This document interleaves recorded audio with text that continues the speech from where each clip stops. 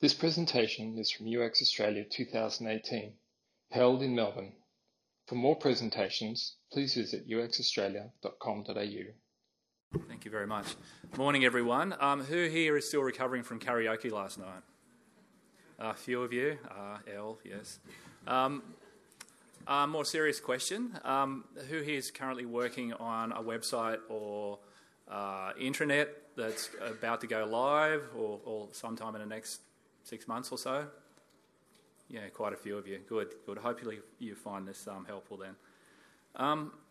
So when you do deliver a great website, how do you stop it from going bad? And the obvious answer to that is regular user research. Contextual inquiry, ongoing usability testing, that sort of thing. All the things that we're familiar with. But what if you're in an organisation where you get this kind of question from decision makers? And it's not a criticism. I mean, we can't live in a bubble. Not everyone is as familiar with user-centred design and user research as we all are. And so there is an education process that needs to happen, and that takes some time. What if you're a team of one? What if you're your classic webmaster of old, and there's still people in those positions where they're trying to juggle social media, analytics, user research, content and everything. So what are the alternatives? What are the alternatives to if you can't do that regular user research because you don't have the funding all the time? So let's start with what good looks like. So let's start with, say, usability. So there is an ISO standard for that. I won't read the whole thing out, but in plain English, it says it effectively has 3 points to it. How many users could do it or complete the task, which is effectiveness. How long did it take them, which is efficiency. And is how satisfying was the experience. So websites and intranets typically are made up of two key elements. They're not the only things, but generally you can group them into forms or content. What about forms? How do we measure those or track that they're working well? Well, you can keep calm and carry on with that one because it's relatively simple to measure form success. This is the Carers Allowance application form from the Gov.uk website. It's a fairly standard form, has a start, an end point, and a series of questions in between. Now, the way they measure it, they have obviously an analytics tool or whatever that captures this information, and then they present that on what's called their performance platform. There's three key metrics here. You'll notice there's average time taken to complete.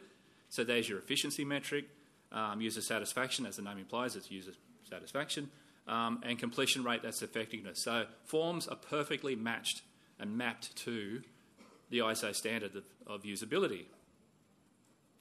And this is a way we at Consumer Affairs Victoria measure the success, or the satisfaction component of those metrics. So we have a success screen, so they complete the form, they're submitted successfully. We have two questions. The first one just asking how easy or how difficult or how easy it was to complete that form. And that's called the single ease question. You can read more about it at that link. It's a very robust metric. But more importantly, we ask them why. So it gives comments as to what. And we get a really good response rate to that, really good insights, and we turn those comments into actionable things that we can do to improve those forms. What about content? How do we do it? Thinking back to that ISO standard, how can we apply that to content? Well, a little bit trickier. Navigation, yes, absolutely. There's more things you can be, have a clear picture of whether something's working through card sorting and tree testing using tools like TreeJack and things like that. That you can determine if that people understand the labelling and the navigation, where things are and how to get to them. But what about once you're in the content of the page? What about the things like the basic facts, the general advice and instructions? Information for off-site context. So if you're, particularly in government where I work, you're trying to provide information for people to go and act out in the real world, not at their computer. So the two elements that I consider for success in content are comprehension. Do they understand it? And confidence. Can they act on something confidently to go away and do what they have to do, particularly in those off-site contexts? Now, can you measure confidence in TreeJack, yes, confidence around navigation, but the content on the page, no. Google Analytics is the classic tool most of us here use, or the Adobe equivalent. No, probably not. So let's have a look at what you get out of the box with Google Analytics.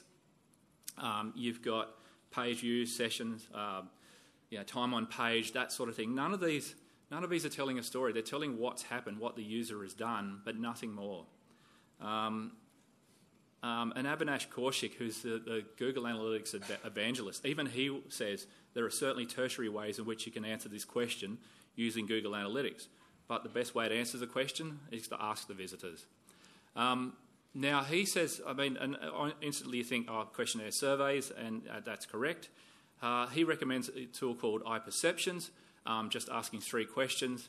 But I have some issues with this because, and it's not just iPerceptions, there's other tools out there, Qualtrics, 4C, Campile, Google surveys. The tricky thing about these, and where I find them problematic, is that, I'll give you an example. When I was actually on the iPerceptions website recently, just having a look around the homepage, seeing what was on the site, and about 30 seconds in, I get this. Your opinion matters. Tell us more about your experience. Well, I've been there 30 seconds, and it popped up, you've interrupted me.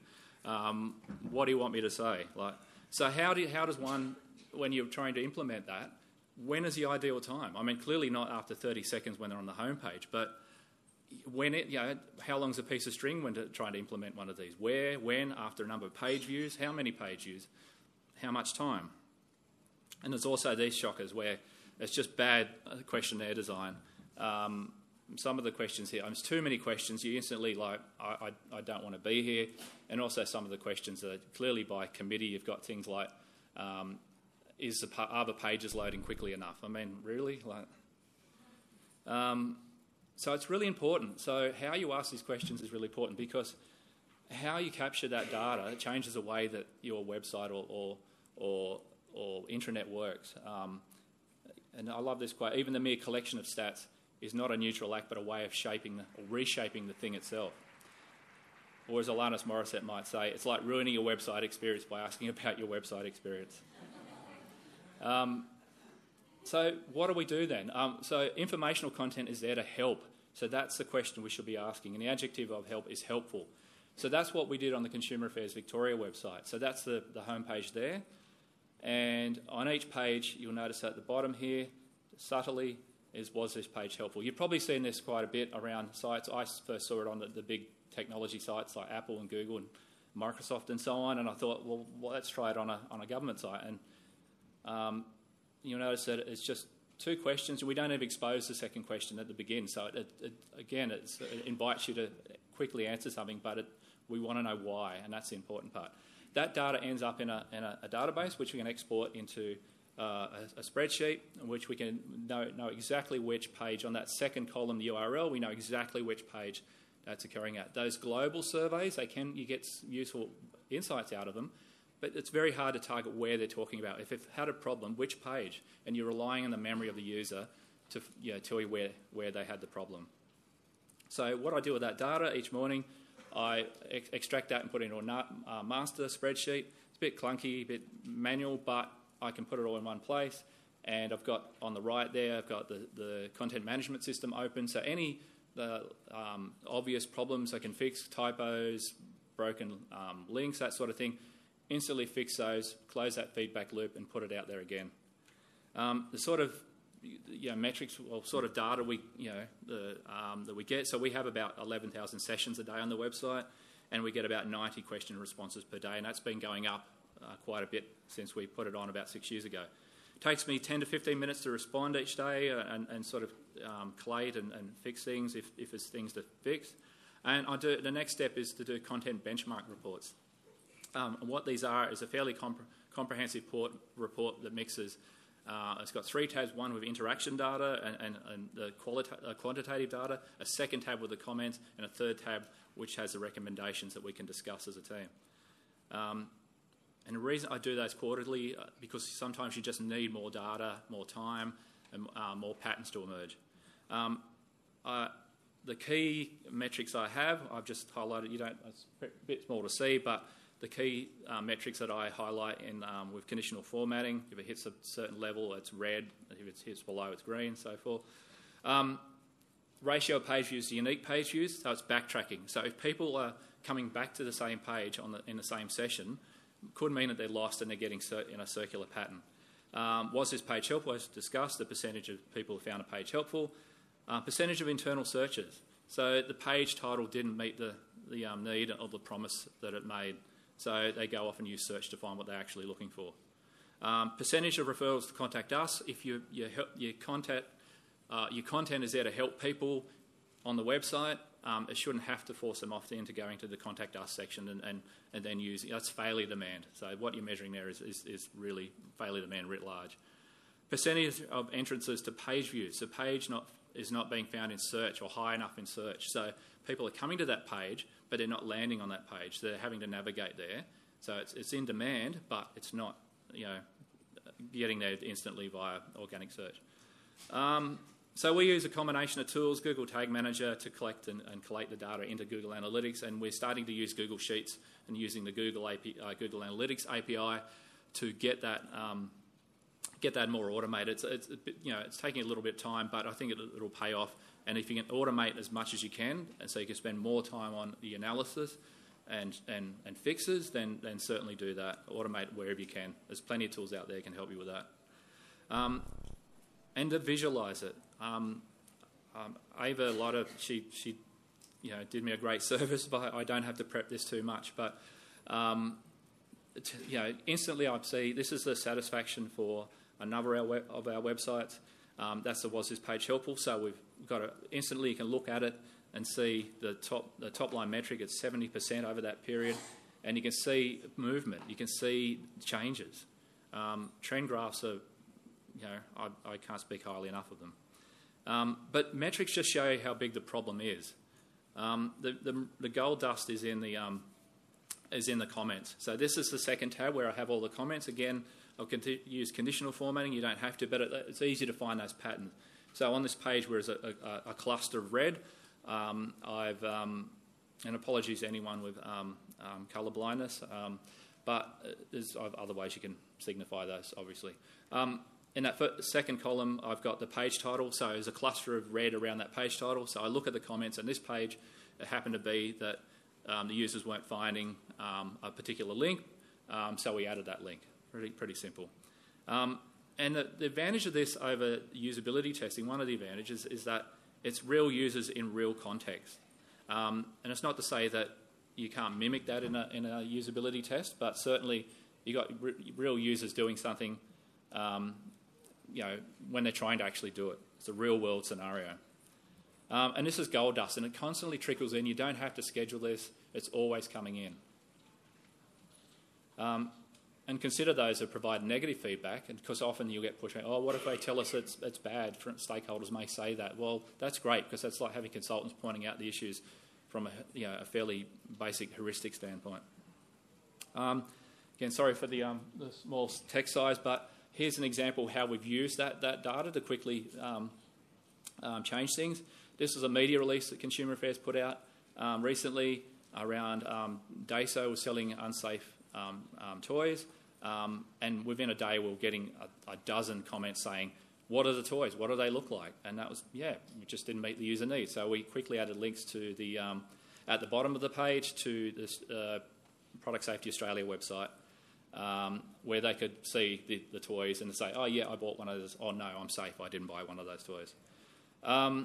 Another example, fundraiser, change of registration details. We register fundraisers in Victoria, and there are a lot of comments on this page where, where's the form? Where's the form? Well, it's there. It's at the bottom of the page, but the page content design isn't particularly strong. So what we did was just add two subheadings. We moved the link to the top and put a how to change your registration details. I often get asked about statistical significance because I only get 90 roughly a day, but don't get hung up on that. I mean, if you're using exploratory research, I won't go into too much about this, but recommend you look at those links. But you're looking for, your focus should be not on interviewing or capturing everyone's perspective, it's enough to give you a sense of the theme or a pattern.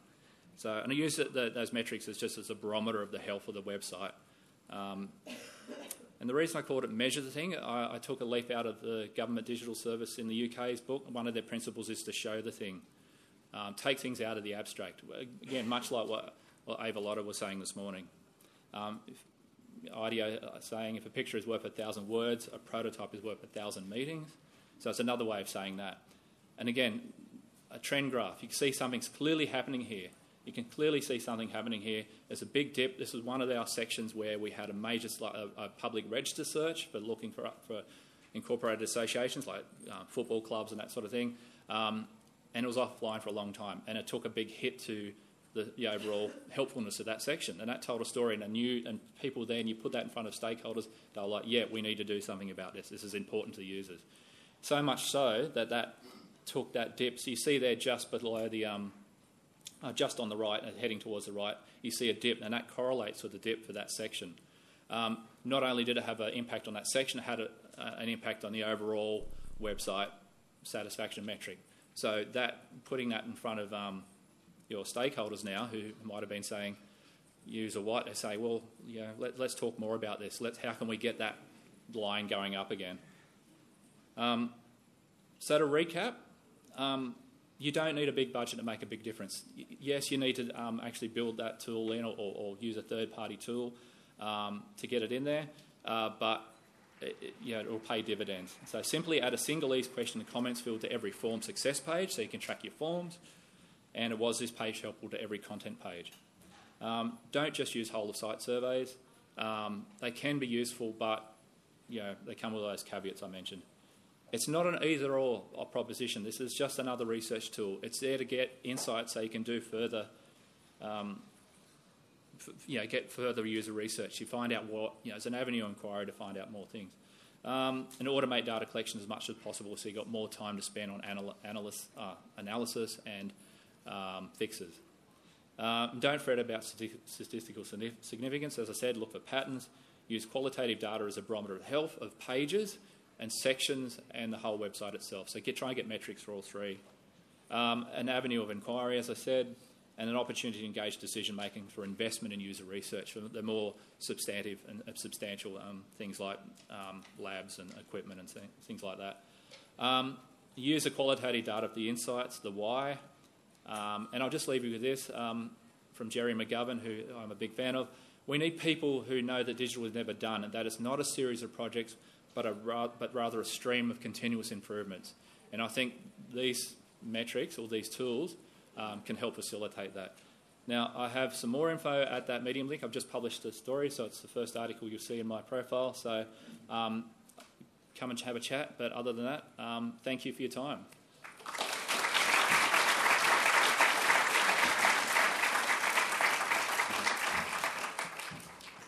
Thank you for listening to this presentation from UX Australia 2018. For more presentations, please visit uxaustralia.com.au.